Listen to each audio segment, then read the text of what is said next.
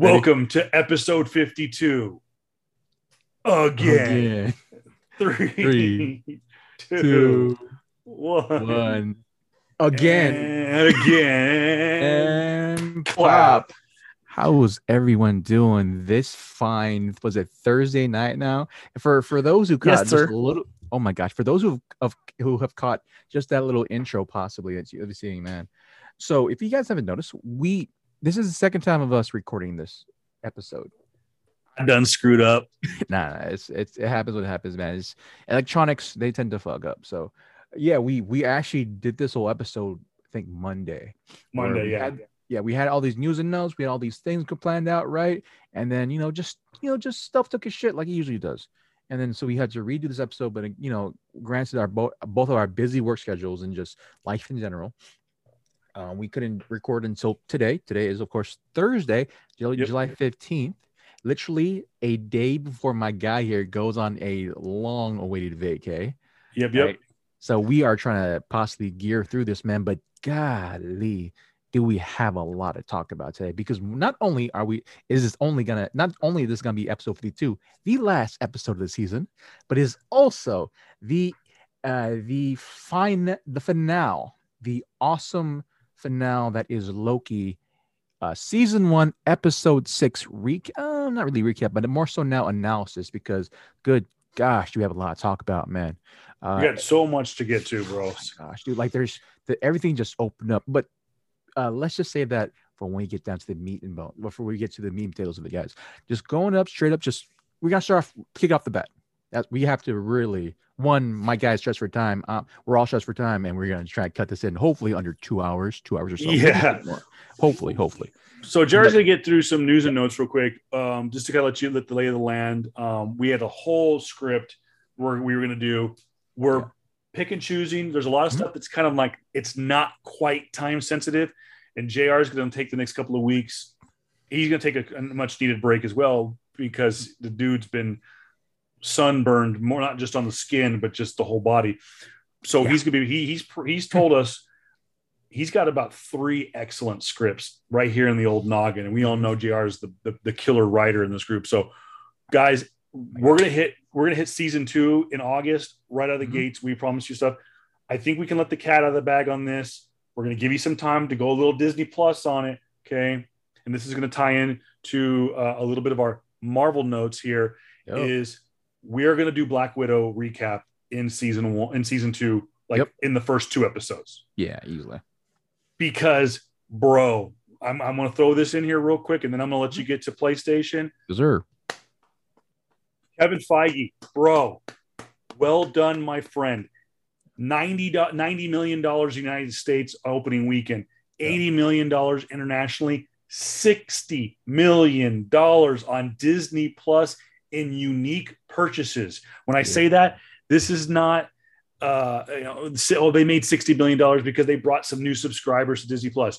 These are people hitting click $29.99, bro. I want to watch Black Widow for a million times for the next 3 months. $60 million in unique purchases. Crazy. Kevin Feige, Disney, well done, my friends. So that is a well-oiled machine over at Disney right now. Yeah. So, hey, celebration is only as good as your next turnout. So, good job on Black Widow, ScarJo, Florence Pugh, excellent. Everyone just did a fantastic job. My hat's off to everybody involved with that project. But let's get right back into it. We're going to do a little news and notes on PlayStation and The Witcher, and then we're going to get into Loki. Absolutely, guys. So, like my cohort said before, just now.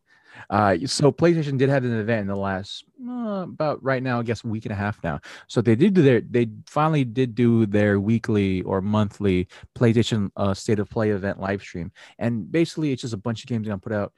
And this current live stream had a bunch of games like that's coming to the system, and a lot of games excited for stuff like Tribes of Midgard, Jet the Far Shore, Moss Book 2, Demon Slayer. Yes, the anime is finally having its own video game. It was inevitable. It's gonna happen. But my specific standouts for the whole thing was one, Sifu. For those who know Sifu, game players of it, dude, old school martial arts action game where it's full-on action combat. I love it. And they are going to, they were originally supposed to release sometime this year, but inevitably it sounded like they got pushed back, which is good, honestly, at this point in the wake of Cyberpunk 2077. It's good to get pushed back and, get that little bit more love and before it comes out to the masses, guys. Another game, one actually the key point for the whole event was actually Deathloop. Deathloop, of course, is the live, not live action, but more so that first person shooter, kind of not Dead Souls. Yeah, I guess you could say that it's Dark Souls-esque type of game where if you die, you have to restart over again. And it was basically a gameplay walkthrough of an ongoing series that they have been doing for the more recent since the development cycle came in. Again, it looks like a great game. I'm definitely interested into it. It's made from Arcane Leon. Bethesda Studios, of course, is publishing it. They recently just got published. For those who remember this, they got bought out by Microsoft. And actually, even though this is technically it was supposed to be exclusive for PS5 and Sony, it's never gonna go to Xbox because they bought it, so it's got time exclusives right now. It's gonna be releasing this September 14th in 2020. And actually, my game of show for me is the Death Stranding director's cut. It's funny I say this because Kevin and I, we had this huge thing about the terminology of director's cut. I kind of hope that I would stay in there, but we gotta keep on going, guys. Director's Cut has a bunch of new features. We will talk about it again. I guarantee it'll come up again. Yeah, eventually, because they're gonna constantly. It looks like someone's gonna do the Director's Cut thing. That looks like a shtick that they're gonna continue with. So it's gonna happen. But yeah, Death Stranding has upgraded graphics. The 4K 60 frames per second. Looks like has better animations. All these other tidbits, right? All these other gadgets that are going onto this director's cut, that's going to release this September 24th. Now, I was going to talk about Cyberpunk 2077 and how it not again released back on and all that stuff. I ranted for a good 15 minutes, the original one. I'm going to stop that because during this time too, CD Projekt Red did a Witcher event where they also released, of course, they said some stuff about The Witcher, the video game, as well as the Netflix series, which is actually personally one of the greatest, for me, one of the great shows that's going on right now on Netflix. So Witcher Season 2 was officially aired or was dropped during that Witcher event that CD Projekt Red did. And oh, good God, that trailer was amazing, man. Witcher 2 Season 2, the Witcher Season 2 official trailer came out. It stars Henry Cavill, Freya Allan, Anya Chalaret, Joe Bate. Releases December 17th on Netflix, guys. I'm pretty sure we're going to go more in depth with this. I definitely want to go more in depth with just this series in particular. And again, for those of us that are fans, the series is actually going to take place. Is actually going to be referencing the books more than the video game. So that's going to be interesting to see, especially how the books were kind of layered into. But good. You want anything in, my dude? No, and I know a lot of people have asked about that. Maybe we'll do a Witcher. I actually have not seen season 1. I've heard good things about it. And it gives one of those properties I didn't know anything about. And so when people started talking about it, it just didn't grab enough of my attention to go like, oh, okay, I'll go watch that. I like Henry Cavill. I actually have seen a parts of an episode, and my wife is really into it. I probably will watch it eventually and get into it, but it just didn't hit me at the time, and I think my wife kind of stumbled upon it. No, I think I'll eventually get into it. It's one of those things. I don't hate it, but it didn't grab me. But maybe we'll do something as we get closer to season 2. Maybe we'll do like a watch along or something like that. Or so. It's definitely one of those things. I will say the directors or the showrunner is really trying her best to make you think about each and every episode. So it's not one of those things where you got to binge watch. If you want to binge watch, you can do that. But it feels like for me, it's probably a multiple take. You got to watch it multiple times type of thing. Yeah. So again, I say that for everybody. If it's not for you, it's not for you, man. I got to say though, the action scenes are amazing. Again, that releases this December 17th on Netflix, man. So with all that out of the way, we're going to the meats and bones of the episode, or of this particular episode, and that is the season finale of Loki. Now, mind you, what JR said right there, the season finale, not the series finale. Yeah. Wink. It's a little foreshadowing. Mm-hmm. We're going to do is we're still going to stay watch along style, maybe not tit for tat. But if you're keeping track at home, load it up to the Marvel Studios right after the previously on recap. We're going to start at the logo, and JR, though we're not going to play the audio, the logo came into play. The logo was a huge part of it. We're watching the Marvel logo now. If you're listening to it at home and as you're watching it, you're hearing a lot of callbacks, some old audio clips. I personally picked out Peter Quill, Black Widow, Captain Marvel, of course, T'Challa with his Wakanda Forever. A lot of stuff. Even Robert Downey Jr. We have a Hulk. Even the music too. The music was literally the song that was played when Steve Rogers went back to see Peggy Carter during Endgame. So that was a callback. It's a great song. Yeah, dude. Just having that song particularly kind of help you flow into. Right. I know for me particularly, like I thought of Endgame and I thought about those emotions I had, dude. Yeah, like the end did kind of like, I know. So like, oh, you guys really pulling the pull string on the heartstrings. Unique moment here. So we're coming back, we're floating in space, and there's very Jack Kirby-esque, very colorful, the mirror dimension, so the dark dimension, the quantum realm, a lot of very Doctor Strange, Jack Kirby kind of vibes coming from this opening sequence as we're kind of going through space. You hear Nelson Mandela talk about the peace. You hear Neil Armstrong talk about one small step for man. What's the young lady's name? The Norwegian Greta Thunberg. Greta Thunberg, yeah.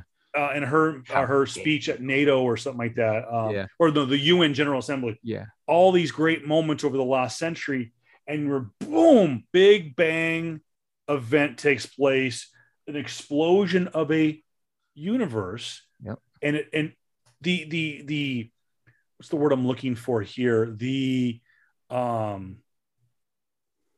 What's the word I'm looking for? The feel, the artistic expression of this is this big bang exploding is the Marvel Cinematic Universe.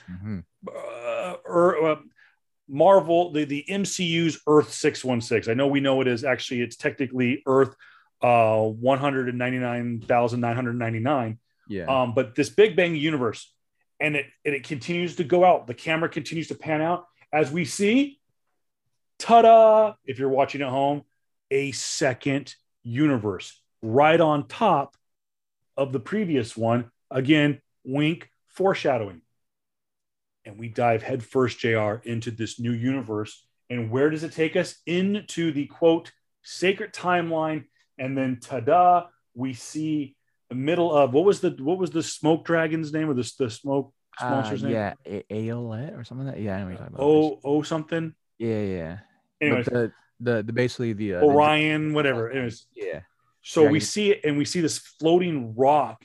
So, JR, where are we? Is the Loki universe already its own multiverse? Has a second universe already been created in this MCU timeline? And it has Loki and Sylvie and all of these goings on in the last 6 weeks been taking place outside of the Marvel Cinematic Universe? We don't know. From the get-go, from the title sequence, JR, all effing bets are off on this episode. Holy crap. Yeah, I mean, like, just to kind of harken back to that opening thing where, like, you had two black holes, because this is supposed to, like, for my science nerds out there, right? Supposedly, one of the ends of the universe was that two black holes, two super colossal black holes, will diverge into each other and eat everything in the universe, right? Goliath. I knew I'd find it. Goliath. There you go. Sorry. And so from that, there was enough heat from those two black holes to then create the universe. And just this whole thing, particularly just everything going from the past into our current future to further into the future, and seeing where the end of time is, quote unquote, right? And how that spherical dome around them, man, just how it felt very much like, it looked very much, I thought to me it looked like a black hole, Like they're in the heart of Yeah. like a super black hole or something like that, which would make sense to me. In my naive thinking of science and all that, that would make sense to me. Where like the end of time is actually a black hole or type of thing, and But then that's where you find the man, which we will talk about later. Overall, man, I have to freaking say, even though I've said this many times before, specifically with episode 3, I think episode 3 or 4, the money, the budget, where did sorry, it go Miss Minute to? just came up on the screen, just scared the crap out of me again. I knew it was coming. Oh, Bennett. Yeah. The budget, dude. Wow. Yeah. Hey, real quick, because I'm not being token white guy picking on the Asian here, but you understand a lot, not just from your Filipino culture, but Yeah. you really have been my go-to from understanding Asian culture. One of the things that's been pointed out to multiple people for covering this episode, as Miss Minute is on the screen explaining an offer from the He Who Remains. He Who Remains, hint, he, pronouns, pal. The set decoration kind of caught me. And there were a couple people analyzed this, and it really was like, oh, this makes sense. I believe it's in Japanese culture when pottery or things would break. Yeah. Oh, yeah. You're talking about it was molded together with gold. Yeah. This whole building, which by the way, at this point we know is the Citadel. Yeah.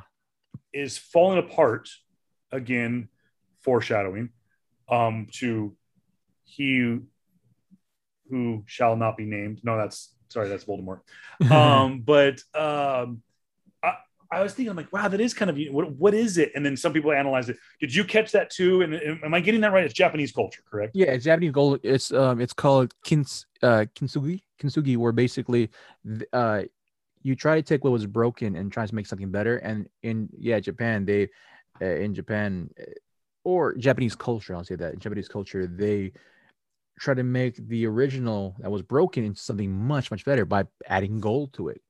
And that in its essence makes it way more valuable because when you have gold to it. And yeah, during the whole thing of the house, I mean, that was very recognizable to me. The house, the kingdom, or whatever it is, wherever it was, just nothing but gold streaks along these lines, man, of things that were broken. And that really, really was striking me because like I've never seen like any mention of that in the MCU until that moment, which is crazy to me.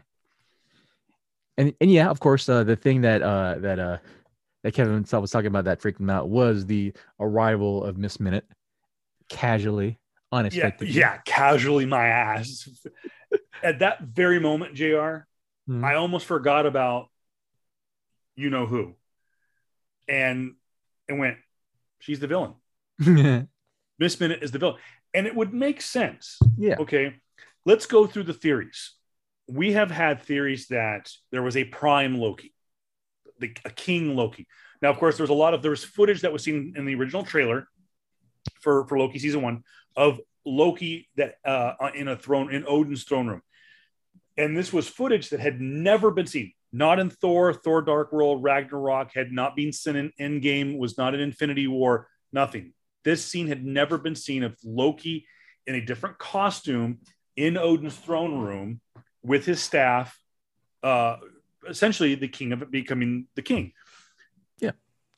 Spoiler alert, it's not in this episode. So people thought there is a king Loki, a prime Loki.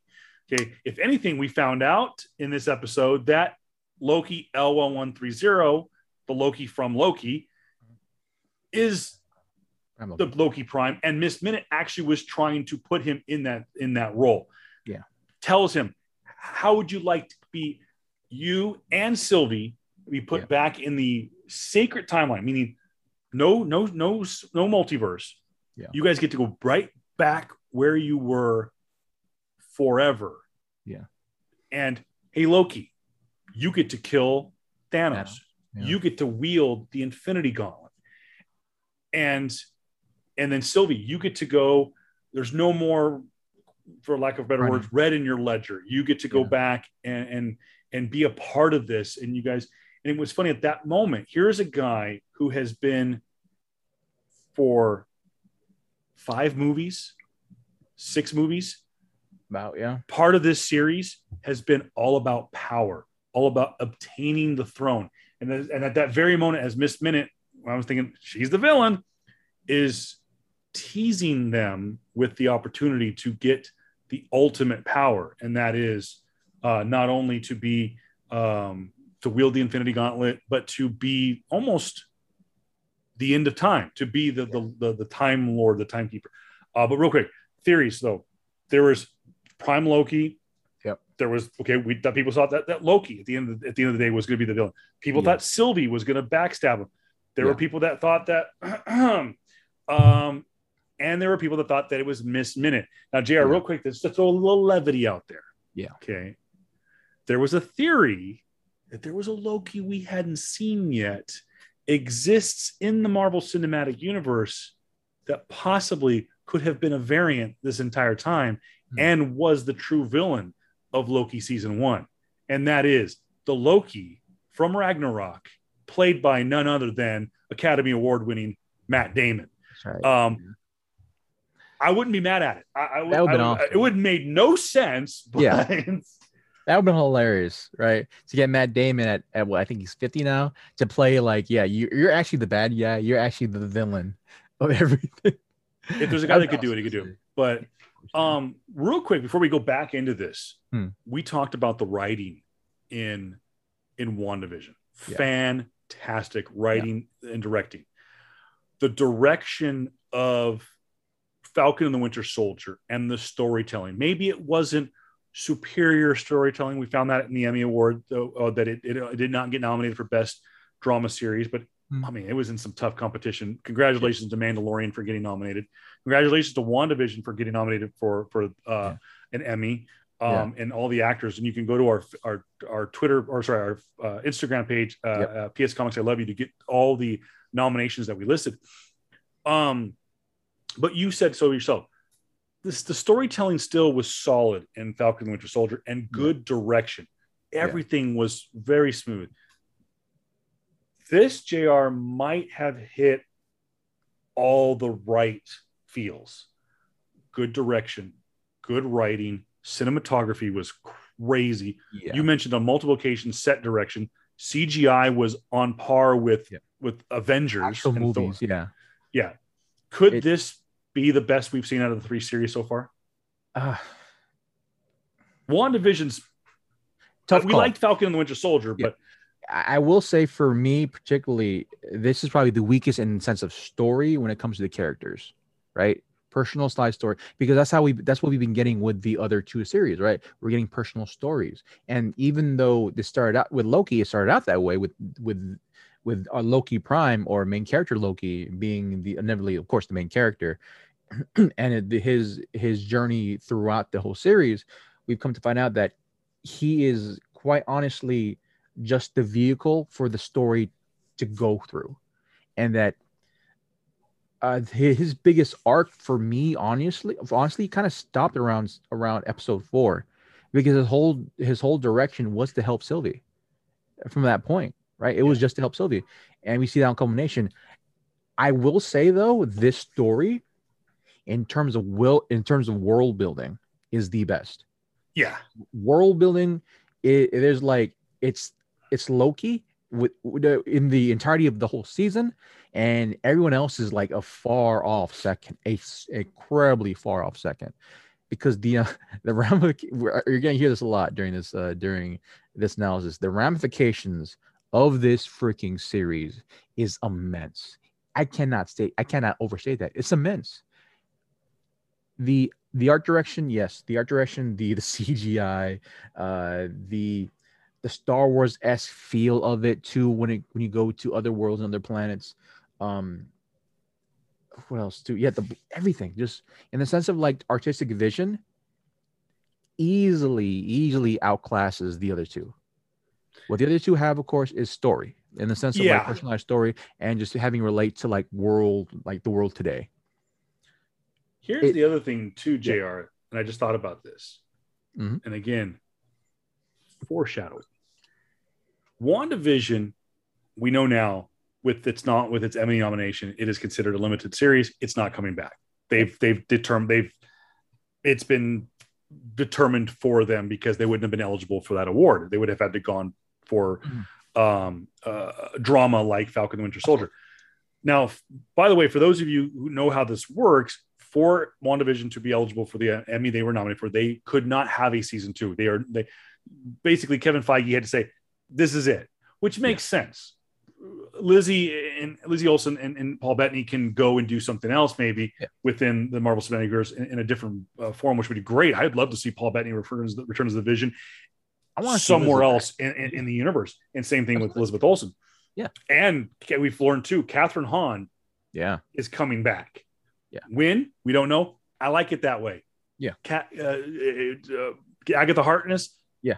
That's what she needs to do. She needs to be just waiting in the shadows. A little mystery goes a long way, man. So, exactly. Absolutely. So, little foreshadowing, or maybe we just let the cat out of the bag. Okay. Mid-credit scene in Loki episode 6. Season 2 of Loki's coming soon.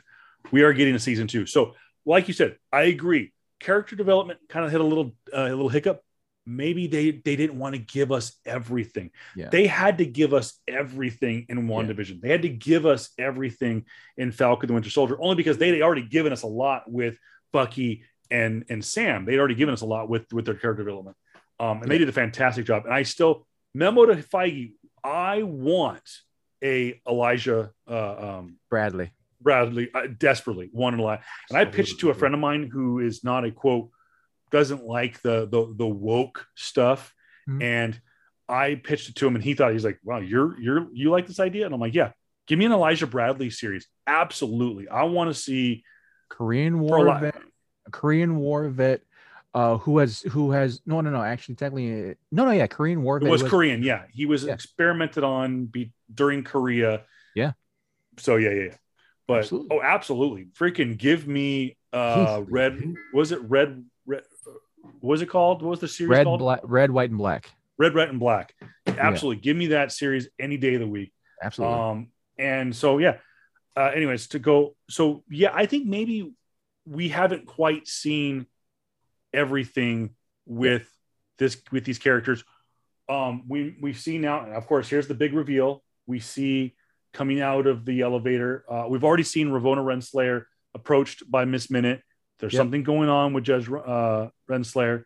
But now we see the big reveal. We've teased it. We know that Jonathan Majors, the actor, had signed on to be on Quantumania and Man of the Wasp 3.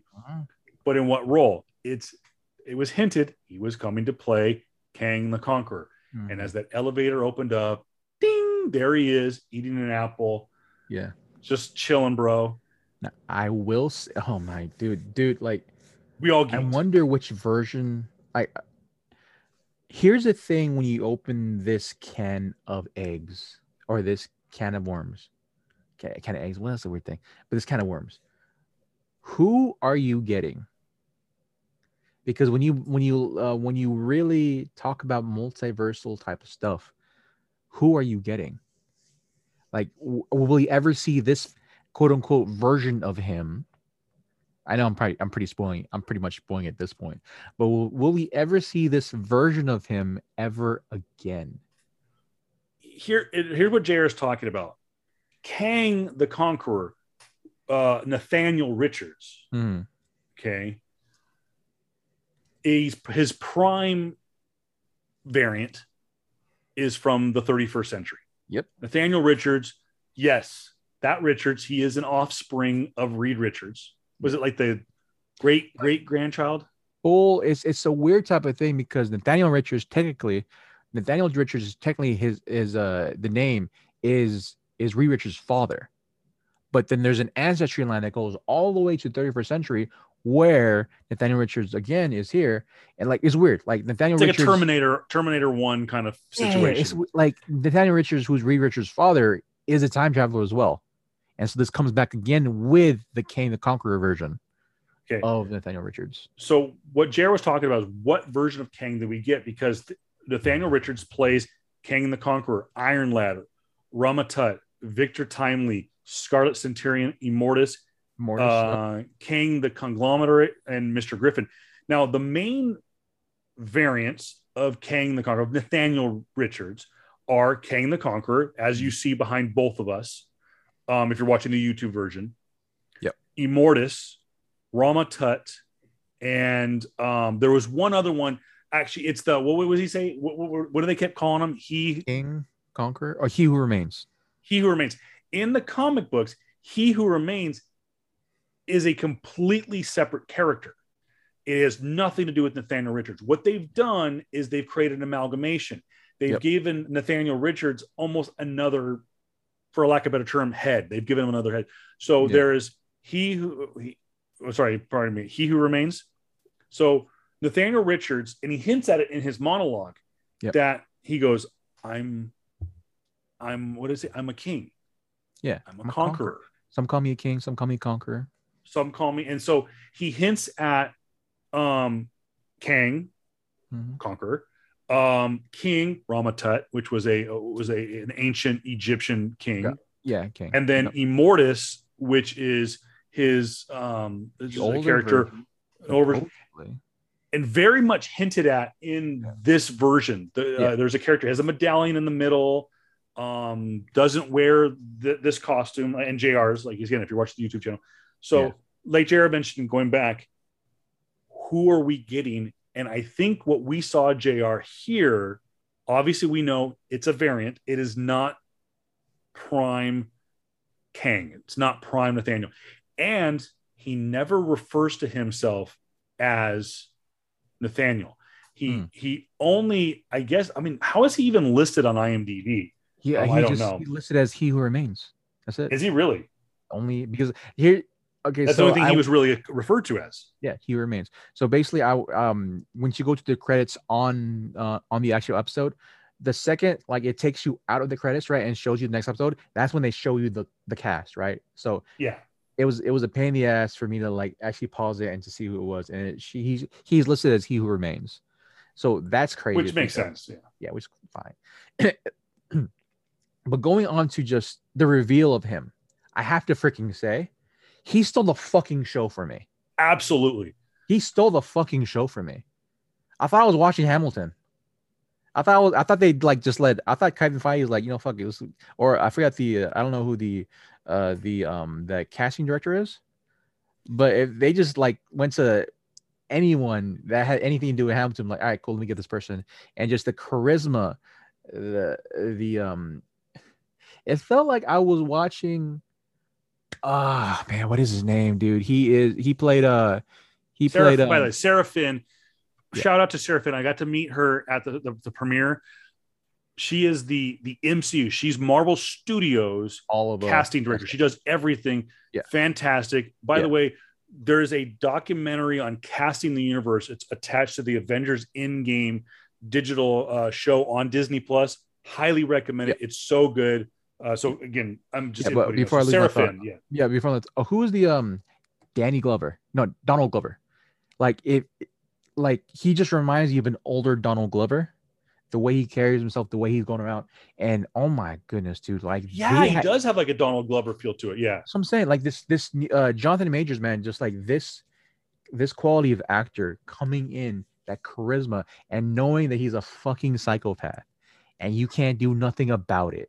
You know who he kind of reminded me a little bit of is the Apple thing. It kind of, God, I'm trying to remember where I remember, but with the way his mannerism, he's very flamboyant, and but he's still, and he's you want to like him because he's kind of cool, but he's kind of an asshole. Is if anybody has ever seen Kenneth Branagh's Hamlet, Kenneth Branagh was the director of the original Thor.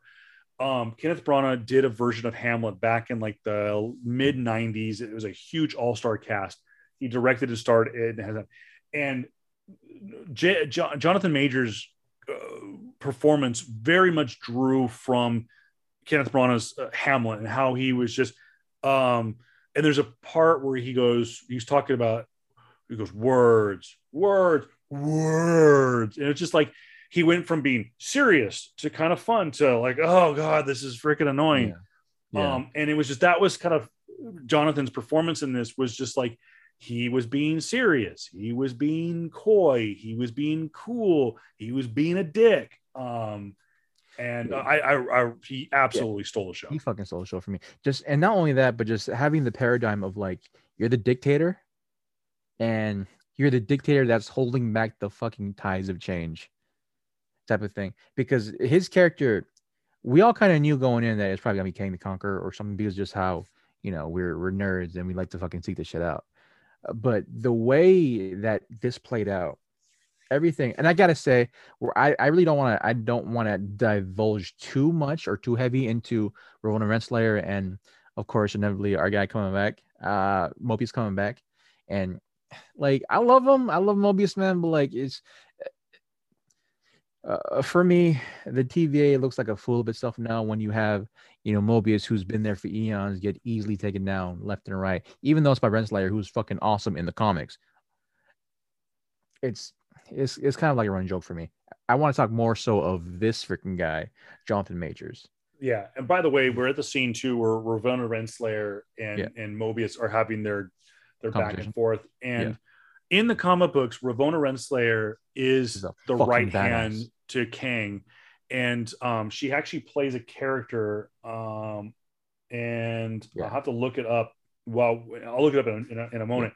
But she's called, I think, just Ravonna. She's just called Ravonna in the comics, I think. Yeah, but she becomes the Terminatrix is what is her super villain creation, and we see her in this scene with Mobius, and she's trying to explain to him why I do what I do. We need to keep things in control, and Mobius is like, no, everyone needs to have free will. You mentioned earlier, Jared, when we were talking on the phone, you kind of mentioned that Kang is a god. He sees all. Yeah, and it's funny, as he eats the apple. Yeah. You're close. He's not God. He's the serpent. Yeah. And I'm starting to think about this because they're talking about free will.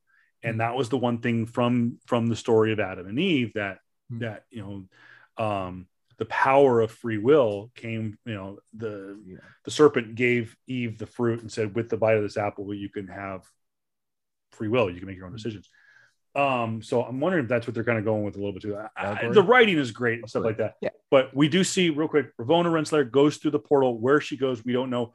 By the way, we were introduced to her prime character in the it was a high school episode. Like that.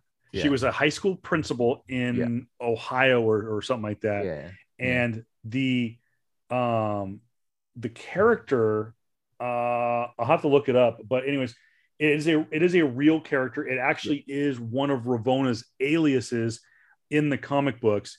And so kind of a cool little nod to the comic books. I have to say this, man, like the actress, I'm gonna butcher her name and I apologize. Gugalithia, all right, Sophia, which is the name to the Juju Mbatha-Raw is fantastic. Freaking great and gorgeous. Good love her. Oh, absolutely. God. That's my Woman Crush Wednesday, dude. It's Thursday, but I'm a Loki it, go back to Wednesday, and she is my Woman Crush Wednesday, dude. She is absolutely freaking gorgeous, man. And yeah, I will say, rewatching, I would have to agree with you. Yeah, although I will say that I feel like they really have some shortcomings with her character, right? Because I feel like she should have super, super happy influences it, right? Because and again, you know, I'm just gonna say it out loud again. They were dealing with, you know, they were dealing with the coronavirus. They were probably dealing with like limited time, and to me, it felt like everything was rushing, and probably because it was coronavirus. And so, real quick, her prime variant, her prime character, Rebecca Tormenit. Okay. Who is a real character in the Marvel universe. Yeah. And like I said, is Ravonna Renslayer's alter ego in the comic books. She plays it, I think, once or twice. The comics, what I read. So kind of well done. By the way, another character. Going back. How cool is this? Another character created by Stan Lee and Don Heck too. Ravonna Renslayer. Sorry. Yeah, like before we get in tangent, like I'm pretty sure they made like hundreds of characters every single year. So that is nothing new. That does not surprise me at all from Stanley. But yeah, going back to Juju, absolutely, and just going back to the thing, I do feel like the reason why I was rushed was because of that coronavirus, was because of the pandemic and everything. So that to me feels like why I was so rushed to it. Here's hoping that season 2 can really develop the characters, could really develop the influences and as well as the driving forces between why they want to do it. Because for me, for Ravona's last scene of her saying that after having this whole issue of like wanting to go against Mobius's sense of free will, even though she's talking about, well, it doesn't matter, we need it for order. The last line of her, her last lines of her saying, I'm sorry, I'm gonna go search for free will, felt like a cop out. Felt like really rushed to me. So here's hoping they really nail that in the next season. Going back to yeah, but going back to, of course, freaking Kang, or he who remains. I love this whole diction of like, or this not diction, but this whole he this whole little uh I guess little this diatribe of these three characters in a room, and immediately Sylvie wants to play the morality game, and he immediately goes, "We're all villains here. Everyone has done horrible. What are you talking about?" And I freaking love that because, yeah, everyone like for me who's a D&D fan, I go for the alignment chart type of thing, right? King the Conqueror easily lawful evil.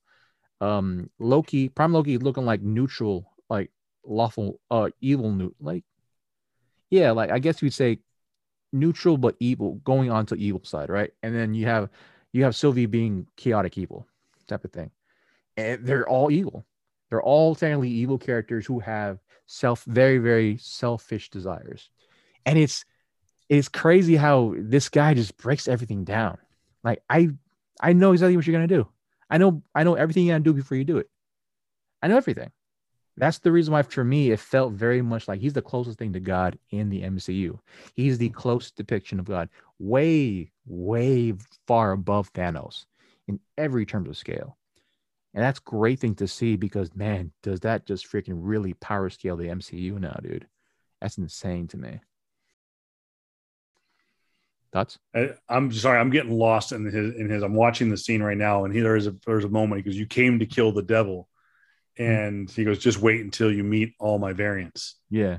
And so just Jonathan Majors just Yeah.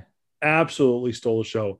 I have to say, again, going into this show, I had obviously none of us. This right here, I will put this right here. Though some of us saw Kang the Conqueror coming, it was almost like we didn't want to believe it. It's like, oh, they're not going to do it.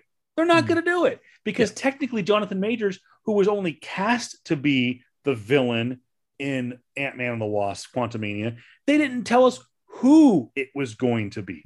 As far as I know, they had never announced that Jonathan Majors was going to play Kang the Conqueror. As far as I know, I could be wrong, but he wasn't going to be in. He wasn't going to be in this. He was going to be in the movie.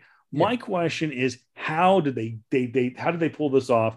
This right here is Luke Skywalker-esque coming from left field for Mandalorian. Yeah. I mean, just when they opened those doors and I saw him sitting there, just like, oh my gosh, like they did it. They pulled it off. But look at the acting that they have on this show. We went in thinking Tom Hiddleston and Owen Wilson. Yeah. Done right there. Then you bring in this young lady, Juju, the lady played Ravonna. I apologize profusely that I can't pronounce her name. Yeah. Great. The lady playing Sylvie, Sophia DiMartino is excellent, and I think she's going to start turning some heads and stuff like that. Going down the line here, and Wunmi Mosaku, who plays Hunter B-15, and dare I say, JR, our girl Tara Strong. Oh yeah, Terror Shaman. Just solid. Yeah, So many good. yeah. So, There's a really good castle for all, man. And just to actually kind of harken back to the reason why this guy's a freaking big bad. I'm pretty sure we didn't explain this. This guy comes like he talks about and freaking Kevin has talked about it before, right? And we spoken about it about like he's the closest thing to God and devil and all this stuff, right? And there's a particular line there where he talks about dogma of how the TVA came to be, right?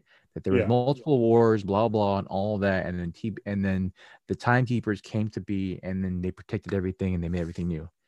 And he goes, there's a specific line he goes, and this is where the dogma stops. What happened between the war, and this is the reason why you got to be scared of him, is because he started the war. Every version of him. Yeah. It's insane. Like there was a version of him, there's a variant of him that found out that he can go back in time or can go into other universes, other dimensions, and talk to the variant of himself. And from that point, they exchange notes. They basically exchange, type of resources, science, all this stuff. And the more he and they and then the more he got in contact with versions of himself, they made this type of peaceful coalescence of universes. Now, for those who know Jonathan Hickman, you all know where I'm going with this. But then continue on the story, he has found versions of himself that are incredibly evil, incredibly horrible, that have destroyed universes on themselves, and then thus started the inevitable what's called the time the what was the war called again? Secret Wars. No, no, no, no. No. The The multiversal war. Yeah. Yeah. So basically, the multiversal war started because of one freaking guy, Kenny the Conqueror, or He Who Remains. By the way, we're at the moment where there's a rumble, and you see Jonathan Majors, the kind of He Who Remains, kind of well, I fibbed. I knew everything up to this point. What do you think is the event that caused the multiverse? Was it them being here, or is Ravonna out causing some shit? Well, because remember, she leaves the TVA. We don't know where she goes. Could she be out? Could she be the one creating a Nexus event? Yeah. Causing the multiversal to expand. To kind of skip over, I'm gonna go back to my point later. But to answer that question specifically, he does state that he's gone through nearly every scenario, everything. He's gone through every scenario, and the only thing that leads onto a proper course of change is U2. He goes to the two Lokis of Sylvie and Loki. He goes, and the ultimatum they gives him is either like, okay, I know you're here to kill me, but what about you run everything?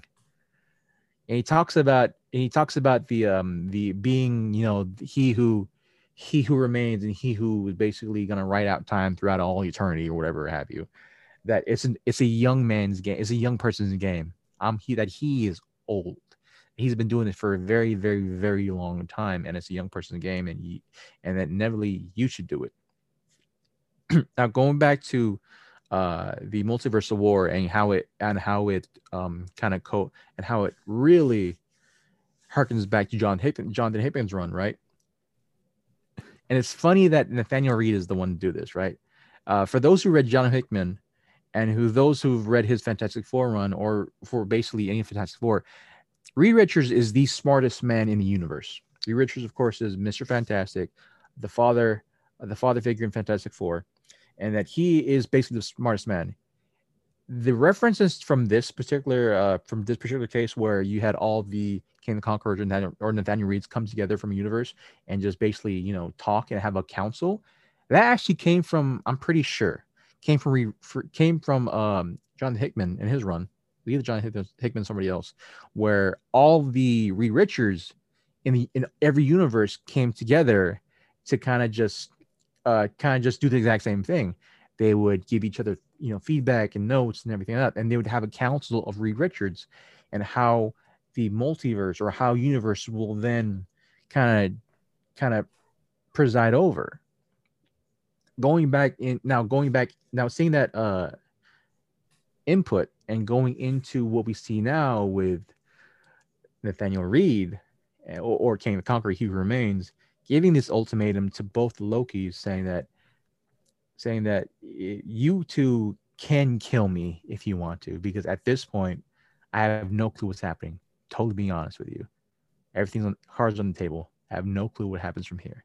But what I do know is that if you kill me, everything, there will be eviler versions, horrific versions of me that will scare the living shit out of you. And I will be back here. This whole concept of like predestiny, right? And predestiny and predestiny and free will is a great freaking, like, I never knew that this would actually be in this type of show. Yeah, even though they talked about it before about, never being, of breaking the chains of your destiny, stuff like that, just breaking the chains of your past. But then the same fucking time, the closest thing to God that's in the MCU is saying that, well, no, you're predestined anyway. It's a crazy concept to see. And yeah, over. You got anything? Oh, I was just saying, I'm seeing the fight scene right now. So the episode's kind of coming, it's starting to wind down. I mean, we don't have to go blow for blow in this. We do see Sylvie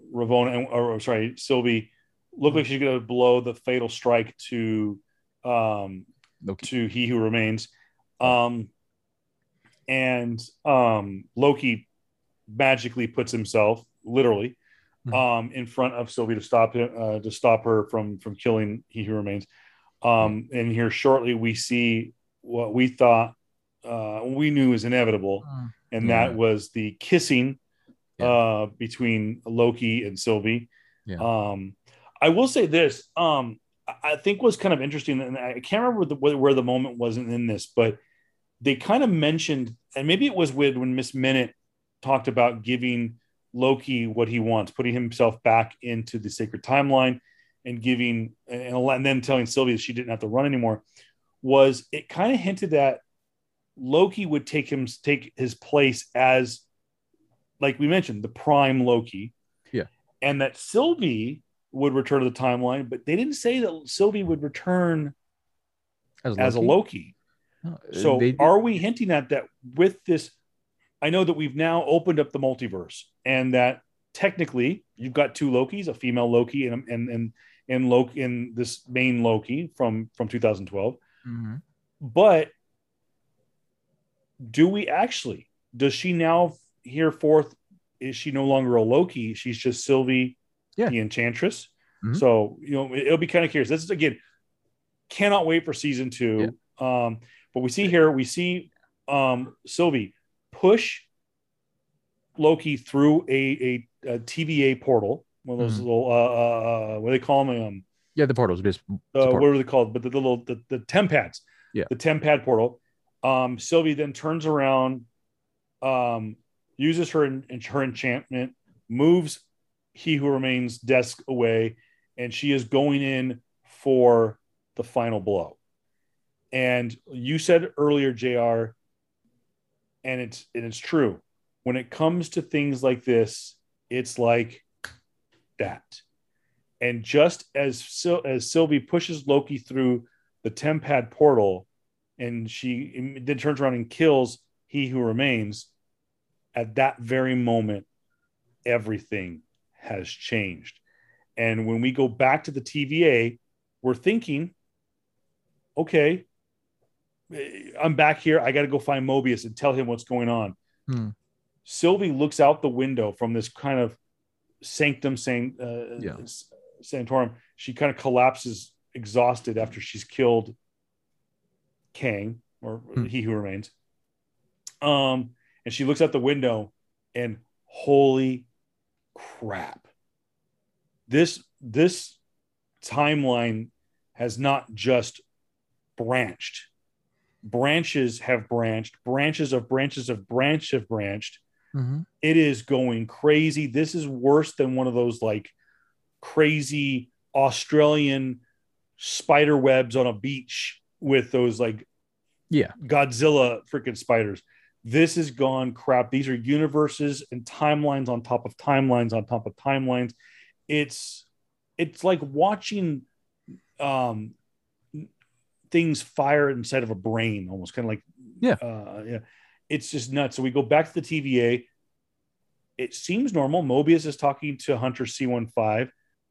Holy crap, this universe is splintering, blah, blah, blah, blah. Loki's running through the TVA for all time, always. And Loki's running through the TVA trying to find Mobius. He finds Mobius. Things are going nuts. He explains what's going on, and Mobius turns to him and goes, "Who are you?" And it's like, uh-oh. And that's when you turn around, and once where the three pillars of the Time Variant Authority's Timekeeper statue stood, now stands one statue. Yeah. And that statue is not a timekeeper. It is our friend here, Nathaniel Richards, aka, I have to believe, Kang the Conqueror. Yeah. To go back. Sorry, go back. No, it's to go back in the Sylvie comment too. Is that technically what the ultimate thing was for do was that she was going to be born as Guardian in whatever the timeline that if Loki said yes to, because inevitably they're going to be together. They're always going to be together, and I gotta give him props. I gotta give Majors props, man. Where he played that conniving dictator, I know everything type of person, where after, like, he had during the whole battle, and of course the battle that ensued right between Sylvie and Loki was basically Loki saying that, wait though, like, I believe him, like, the reason why I lie and he lying, but then right there I know that he's not lying. Like, what happens if we do kill him and we release something worse? Do you really want to take that risk? And Sylvie being Sylvie, and she's always had, the one thing I can say about Sylvie's character is that she always had a one main focus goal, was to basically kill the person who ruined her life. And in this essence, of course, it is He Who Remains. And during this whole fight, it was basically saying that, yeah, like, there is no good choice in this. If we become the corporation, if we become the organization, the government, right, we can possibly change it for our hands, hopefully make it better. But if we kill him, what then happens? If he's the one holding back the tides, and we kill the guy who was holding back the tides because of everything he instilled in order for us to not see the fucking tsunami, what's gonna happen then? And man, there's so many allegorical like examples. There's so many freaking awesome things I thought they would never touch, right? In this essence, they touched about dictators, right? Yeah. In revolutions and all that stuff. Like, all right, cool. A revolution happens because they think that someone is taking away certain amounts of freedom. But what then? But what in that case then is that dictator holding back, quote unquote? Yeah. Right. So that was a crazy freaking scenario they had, man. It was so multifaceted just in this last episode, man. And just the whole thing from Majors, man, was freaking awesome. He was not scared one bit. He was very, very enchanted by the whole freaking fight. And even his last lines, right, when Sylvie plunged that dagger into his chest, he smiles and goes, "I'll see you soon." He dies there. Now, we mentioned before that in the chamber, with Loki, Sylvie, and He Who Remains, there was all kinds in his costume, Jonathan Majors' costume that he's sitting there wearing, is different versions of the characters that Nathaniel Richards plays. But for the most part, he was kind of Immortus a little bit, and a little bit He Who Remains. But when Loki goes back to the TVA and he runs into Mobius and runs into Hunter C-15, and he's confused because Mobius doesn't recognize him. He's asking, "Who are you? Are you an analyst?" He doesn't even recognize him as a Loki, by the way. Which also, I just after watching this now the third time, is there now not a? I mean, is there no Loki? Is there no Prince of Asgard? Is there no God of Mischief in this new timeline? Only time will tell. But when Loki turns around and sees where that statue stood, and there stands Nathaniel Richards, for a lot. Well, for the Jonathan Majors, Jonathan Majors' character, he is very much in what JR has. Again, if you're watching the YouTube channel, very much the Kang the Conqueror costume, without the helmet though, no helmet, but the costume, the kind of guard around his neck. So the new head of the TVA could very well be Kang the Conqueror. So I will say too is that I feel that there won't be any more. Not that there won't be more Lokis. I feel like there will be way more Lokis. Because the thing about, I had a comment about when you said that everything is branching off. Yeah, absolutely.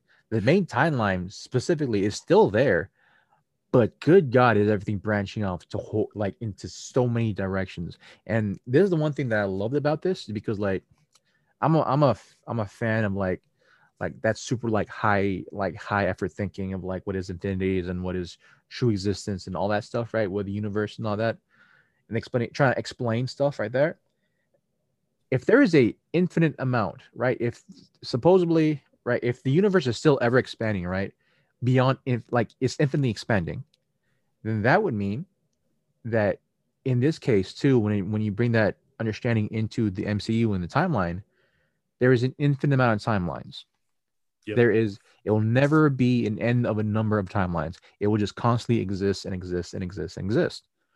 In that case, in that case, that means there's gonna be way more Lokis, too many damn Lokis. And for me, I'm hoping this is a good segue. Are you saying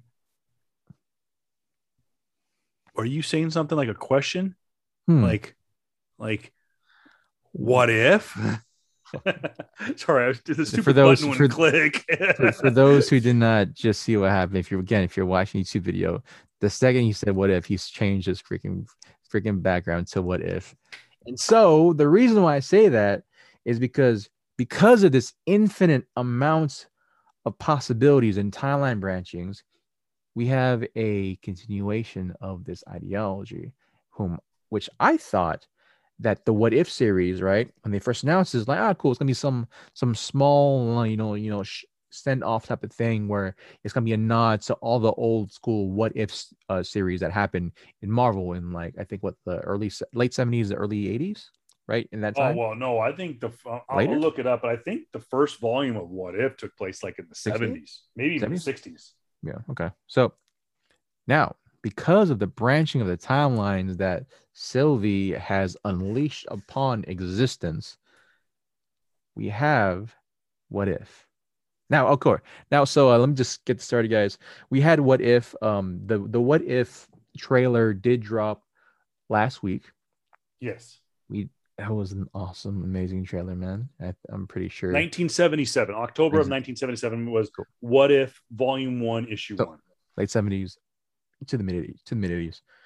Actually, I think it's still going on now, right? They just haven't been doing it every once in a while. Yeah. Yeah. So yeah, Volume 1, Issue 1, started in February of 1977. 47 issues ran in that first volume of "What If," ran all the way to 1984. And the very first "What If," can you guess? No. What if Spider-Man joined Fantastic Four. The Fantastic Four. Maybe there's a little something to that. I don't know. And of course, working on that project, the artwork on that project, George Kirby. Perez. George Perez. George Perez, legend. I've met George Perez. Yeah. Okay. Oh, he's so super cool guy. Yeah. But yeah, like JR said, what if we were all under the impression this was going to be a fun animated project for Marvel Studios to branch out. And it was just going to be that. It was just going to be fun. It was going to be exactly what the comic books was, because really, even though What If introduced the multiverse, it wasn't really taken seriously. Yeah.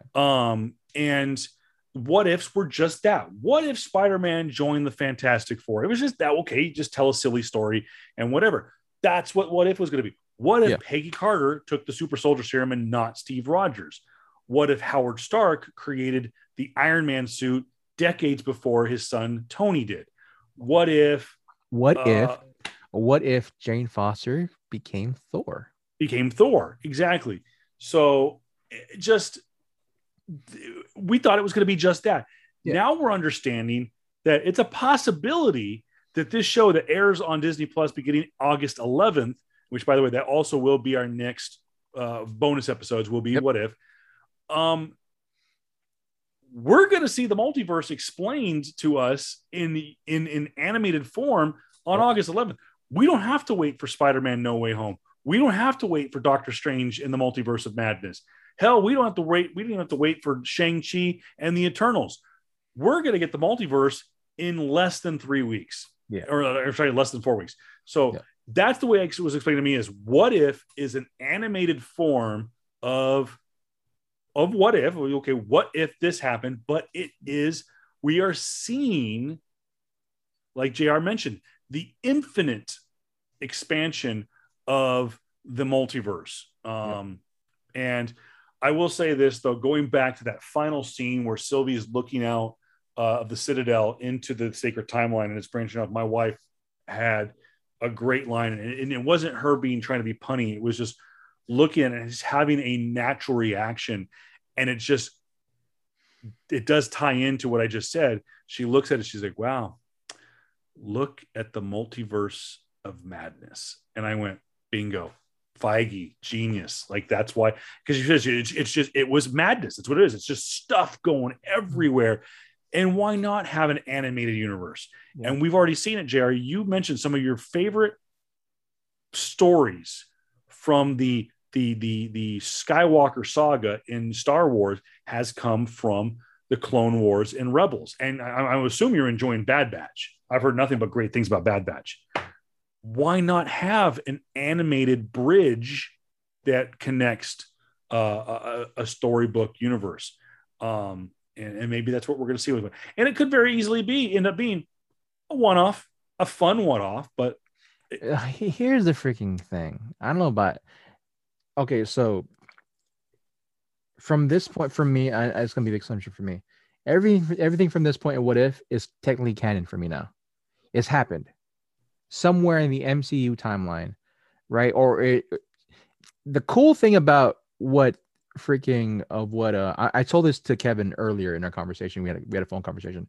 Is that what this series did with Loki? Is that the branching of the timelines, right, that happened, actually connected the MCU to the official Marvel timeline universe, right? Even though the comic book, the actual Earth 616 and the Marvel comic universe, they can now connect, quote unquote. Even though Kevin Feige has said that, the MCU is technically Earth, blah blah blah blah, right? But 199,999. Yeah, we have that in visual order now. It's actually technically now canon. It's canonized, where basically the branches will connect into all of the other branches of the Marvel universe. That's great. What does that mean? We get fucking Marvel zombies. And guess what was one of the things we saw in What If? Marvel zombies. I forgot which Earth that was. I think like Earth, blah, blah. I forgot what it was, like X something. And dude, if that happens, all bets are off, because the Earth zombies is insane. And they also in the Earth zombie in the MCU, or no, the Marvel zombies Earth, they actually went to the mainline 616 Earth in the comics. Which is what it seemed like in some of the trailers that we've seen, is that we've seen main characters interacting with zombie versions. And we have now seen not only a zombie Cap, we have seen a zombie Stark, a zombie Tony Stark. So if you saw it too, I don't know if you caught it. You saw a head. You saw someone's head inside of a glass jar talking. That actually happened in the comic book. That's zombie Spider-Man decapitated inside a head. Oh, it's Peter. It's not okay. Peter. Go back, guys. The trailer has been posted on our Facebook page, facebook.com/PS Comics. I love you. You can find the What If trailer. And JR mentioned there's a part where there's a severed head. A lot of people thought that was a Steve Rogers severed head. Okay, so it's Peter Parker. It's a Spider-Man. In Marvel Zombies, right?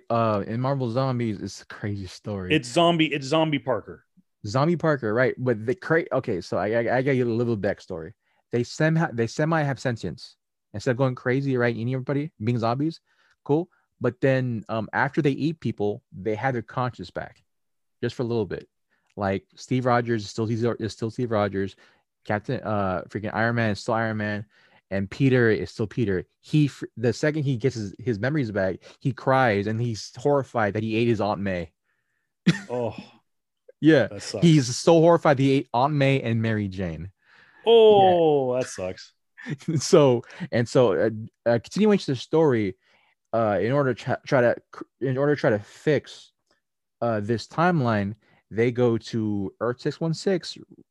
Reed Richards to try to help figure this shit out, and guess what Reed does? Figures this shit out. But then in that time frame, Zombie Peter got his head chopped off, was put into that little canister of water, and his hunger was like, he wasn't hungry anymore. He was capable. He was trying to help out, and so that's why you see his severed head. It might possibly be Steve Rogers because they might change it up, but it could, yeah.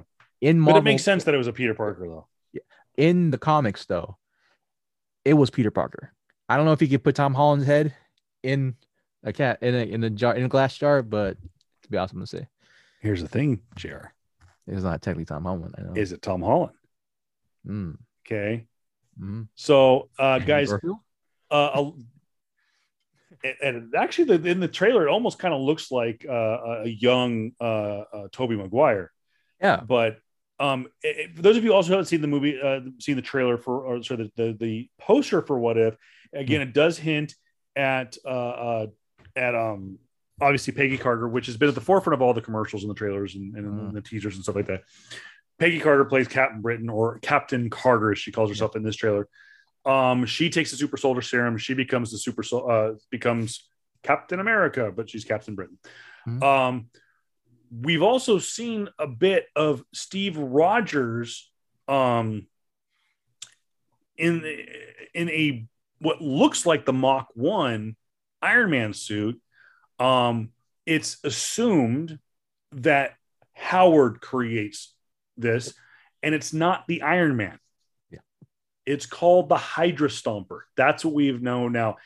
The quote unquote Iron Man suit that you see that Steve Rogers, young, skinny, small Steve Rogers is piloting, is called a Hydra Stomper. So we have to assume that part of the super soldier storyline that we're going to see in episode 1. That's the only one that's confirmed. We are going to see in episode 1, we're going to see Captain Carter. I think that's what they're calling it. Let me double check. Yeah, it's definitely. If I remember correctly, I don't know if there was a comic book of that, because Captain Carter was definitely in the comic. Yeah, no, it was just recently too, I think. But then it did show that Steve Rogers was skinny Steve Rogers, and he was piloting an Iron Man suit. I'll be right back, dude. The beers I just drank is telling me to go. Okay. So, well, you'll be right back. We're gonna just kind of start to wrap this things up, and when Jared comes, we'll put a little bow on it. So again, What If, August 11th. Check out the trailer. It's on our Facebook page. We were going to do it kind of watch along here and do a little reaction video to it, but just we don't want to gamble with our technical difficulties last time as we bring this episode to close. super excited about What If. I just so much about it. I can't wait to break this down again. August 11th on Disney Plus. So we'll check that out. I will say that one of the things I'm cool about, I'm a huge Jeffrey Wright fan, and I know him from the James Bond films. He plays the attaché to MI6 from the CIA. As he refers to himself, I'm your friend, or I'm your brother from Langley, as he calls himself. But Jeffrey Wright is a fantastic actor, and I really look forward to seeing him in this role as the Watcher. And just super excited. They didn't just refer to him the Watcher. They didn't even call him Uatu. But yeah, super excited to see Jeffrey Wright take on this role. I hope that this leads into more, and that they actually bring Jeffrey Wright into the live action MCU as Uatu. Now, we have technically, for those of you are keeping track of them, we technically have already seen the Watchers in the Marvel Cinematic Universe. They were just referred to as that. They were just referred to as the Watchers in Guardians of the Galaxy Volume 2. No characters were specifically named because they couldn't. Uatu was owned by Fox. That character was owned by Fox, and so they were on loan to Fox. Get this: the Watchers were traded to Marvel, or on loan to Marvel for Guardians of the Galaxy Volume 2. That one scene with Stan Lee. Mm-hmm. Can you name the character that Marvel had to give Fox in exchange? You'll never guess it, because it's such it's a character No, it's a main character. It's 2018, right? The GOTG came out in what, 2018? I can't remember. This character that they traded for has appeared in 2 Fox films. Good character too. It's a fun character. Negasonic Teenage Warhead was not owned by Fox. It was owned by Marvel Studios. They gave it to loan to Fox. I was thinking about Deadpool too, so that they could use the Watchers. But the caveat was they could not name them. Now, the Watchers that we saw, I believe there's specifically 3 Watchers, correct? Yeah. Isn't it? It's Uatu is the main one, the one that's killed in Original Sin, and there's there should be more actually. But I mean, they all have they all have names and stuff like that. But real quick too, as we wrap things up, another fun little tidbit about Loki episode 6. What's that? I was about to say, the actress who played Negasonic Teenage Warhead, Brianna Hildebrand, dude, she's awesome. I love her too. Yeah, she's fantastic. She was a fun watch. She's kind of slowed it down a little bit. She was a fun follow on social media. But real quick too, little fun fact about Loki episode 6. This was officially the first time that a character that was previously locked to Fox was used in the Marvel Cinematic Universe timeline. So what does that mean? Okay, Nathaniel Richards, aka Kang the Conqueror, aka blah blah blah blah blah blah. All of these characters were owned by Fox. They were part of the Fantastic Four package. That's how it was labeled when they sold the rights to Fox to use for film. So Kang the Conqueror, Nathaniel Richards, this character, even though he's called He Who Remains, but this character that Jonathan Majors plays, all the different amalgamations, was previously unobtainable, could not do this before the Fox merger, and this becomes the first post-Fox merger exclusive character from Fox to be used in the Marvel Cinematic Universe. Now, some of you are probably going, well, Kevin, didn't technically, what's his name, play Pietro Maximoff in WandaVision, played his version of Quicksilver in WandaVision. You are correct. He did. However, Quicksilver was a character that was not locked. Marvel could have used Quicksilver whatever they wanted. Sure. Same with Fox could have used Wanda Maximoff, and they technically did, but she was upstairs and there's all kinds of stuff. But the kind of cool Richards, kind of cool stat that Jonathan Majors plays the first previously Fox locked character in the mainline Marvel Cinematic Universe. So I thought that was an interesting stat. There was actually one last tidbit, man, that we're Yes, gonna. sir. This might be our last actually tidbit we're talk about here, and that was actually during the that was during the report where Marvel is finally done with doing multi-movie contracts, man. And inevitably, before we talked about this quite heavily too on the previous Recording. the previous recording, right? Episode 52. And we talked about like, dang, man, that's crazy. Like, how do you lock down a lot of these people, right? I want to have Haley Steinfeld to basically help carry the MCU. I want to see Elizabeth Olsen in way more movies, right? I want to see, a lot of these actors and actresses be kind of just like, cool, here's money, play this character for the next 10 years of your life, man. You get paid. Now, with the continuation and with now seeing the full effect of Loki season 1 coming to an end and the What If coming to be, how does this change? I'll tell you how. The freaking multiverse is open and it's wholesale from here. Mm-hmm. Hey, actor, actress, budding actor, a verified actress, Academy Award winning, whoever you are, you don't want to be held down to multiple contracts to a movie with us Marvel. We get that. We understand that. We just only want you if you're serious and you want to do something with us.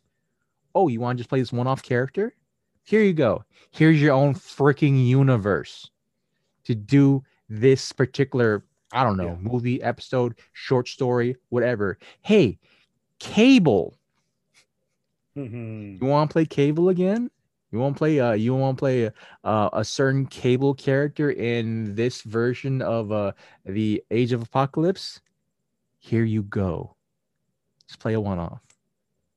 Hey, how do you bring in Fantastic Four? How do you bring in X-Men? How do you bring in everything afterwards? How is Marvel going to do that? Oh, wait. Loki did that by branching the fucking timelines. Yep. Everything is on the board now. Nothing's off limits. This is how crazy this is. The ramifications, I'm pretty sure I said that earlier in this episode. The ramifications of what Loki did on a world building view of how you can introduce multiple characters, multiple storylines, bring in so many actors and actresses, bring in one-offs, bring in multiple directors. Hey, director so. We want to give you a test run. Hey, Taika Waititi, we want to give you a test run. Do this episode for us, and we'll see if you like it or not to give you a bigger freaking deal. Yeah. How is this not, for me, the greatest fucking thing that happened? Well, in the sense of like story building, in the sense of like, comics and just the overall like longevity of our product and just overall like excitement, man. Like they can build so many freaking stories of What If. They can build so much with the multiverse if it's long lasting. We can have quite possibly when ultimately, if either Sony okays it or inevitably Marvel when Disney buys them out, we can have Miles Morales come into the MCU and not be weird. He technically already does. I know, but still, though, it'd be interesting to see. We can legit have, I forgot his name, dude. Oh my god, Killmonger. Michael B. Jordan. Yeah. We could have Michael B. Jordan come in as Killmonger, and then logically have him come in again as Johnny Storm. And the same thing with Chris Evans. And same thing with Chris Evans, because the multiverse does that. The second you open up this can of worms, everything is on the table. There's nothing off limits, because with the concept of infinity and the concept of time, everything has already happened and will continue to happen and will continue to happen and will continue to happen. So everything is is on. Like, oh my, I'm so excited. The amount of stories that can be told, man. Just imagine you think that, we could have an old man Hawkeye or old man Logan or whatever have you during the events or during the universe Old Man Logan, right? Yeah. Where Hulk went or Bruce Banner went super crazy, super incestuous. It had sex with She-Hulk, and they had like 6 to 7 Hulk kids, where Hulklings. Hulklings, yeah, basically, and that old man Logan and I think Hawkeye had to kill all of them. Mm. That would be insane to see, man. That is, you can do that now because of the multiverse. Well, we'll have to wait and see. We do know this, like you said, Loki will get a second season. That was we kind of knew that going into this season because it was the only show that was labeled to be season 1, episode 1. So yeah, there's that, and obviously we have What If starting on August 11th. I think from here on out, it's all bets are off, and like I said, next stop, What If we got to get Hawkeye sometime this year. We're gonna get Shang-Chi. We're gonna get, which by the way, spoiler alert, if you've seen the latest Shang-Chi trailer, it is also confirmed that yes, if what you saw at the end of that trailer is truly the Abomination, and it is Wong, so played by Benedict Wong. So dude, it's on like Donkey Kong right now. It's gonna get crazy. The Eternals comes out in November, and then we get Spider-Man No Way Home, and then bro, we just found a possible way of rehashing old characters without a reboot. Is Don Cheadle's Rhodey really Rhodey Prime? So we guess we will have to find out. Which, by the way, congratulations to Don Cheadle for getting doing 5 minutes of work. It's given the benefit of the doubt. Doing 5 minutes of work and got himself an Emmy nomination, and he didn't even know about it. He slept through it. Oh my gosh, man! He literally woke up and found out that he had done. Which, by the way, too, you know what? I'm going to do this a little shout out. Yeah. I can't think of her name real quick. Let me find it real quick. She's friend of the show, friend to all of us. Is Janisha Adams Ginyard of Cathedral City here in the desert. Nominated. This is the first year they're doing this for television. They are nominating individual stunt people for their work on projects, and Janisha got nominated. Was not for any of her Marvel work, but she got nominated for another show that she works on. But she did work on Falcon and the Winter Soldier, and she is also working on other Marvel projects. She is going to be working on Black Panther, Wakanda Forever. Yeah. So congratulations to her. She again had completely forgotten that they were doing it, and she slept through the nominations. She's also in what's the Disney Plus series as well. She'll be in that as well. Was it because they're doing a mini plus series with the Queen's Guard? Oh, the Dora Milaje. Yeah, Dora Milaje. I'm pretty sure. Yeah, there's another. Yeah, she's heavily involved with anything having to do with Dora Milaje. She's involved with, because she is not only is she an actual Dora Milaje member, she's also the stunt double for Okoye. Yeah, so, absolutely. It's freaking more props to her. And also one last thing. Yep, we'll end on this. One last thing. It is a dear friend of ours. Her birthday just happened. Ah, yes. Turned the big 2-0. Ate. 20 years old again. Oh, 20 years old again. Yes. Again. 20 years old again. The one, wink. Yeah, wink, wink. The one, the only, the dragon lady herself, Chick. I'm just call her H. Chick H. One of the amazing owners, the face of Comic Asylum here in Palm Desert, California. She's JaVale works for her. Q works for her. Yeah, she just came back from a long-awaited vacation with her hubby, Kuya. If you guys are watching, appreciate you guys. Love you guys so much. I hope you guys had fun in your trip, in that long-awaited trip. And here's to another hitting 20 out there. So. Thank you very much, guys. Cheers to Q. Cheers to Chick. And guys, thank you so much for supporting us for season 1. So much we got done. We will see you in about 3 or 4 weeks with season 2. Yeah, man. And guys, oh my gosh, we can't wait. Thank you. As always, thank you so much for supporting the show. And we always like to end on this because we need more of it in this world. As always, peace. And don't forget to love yourself, guys.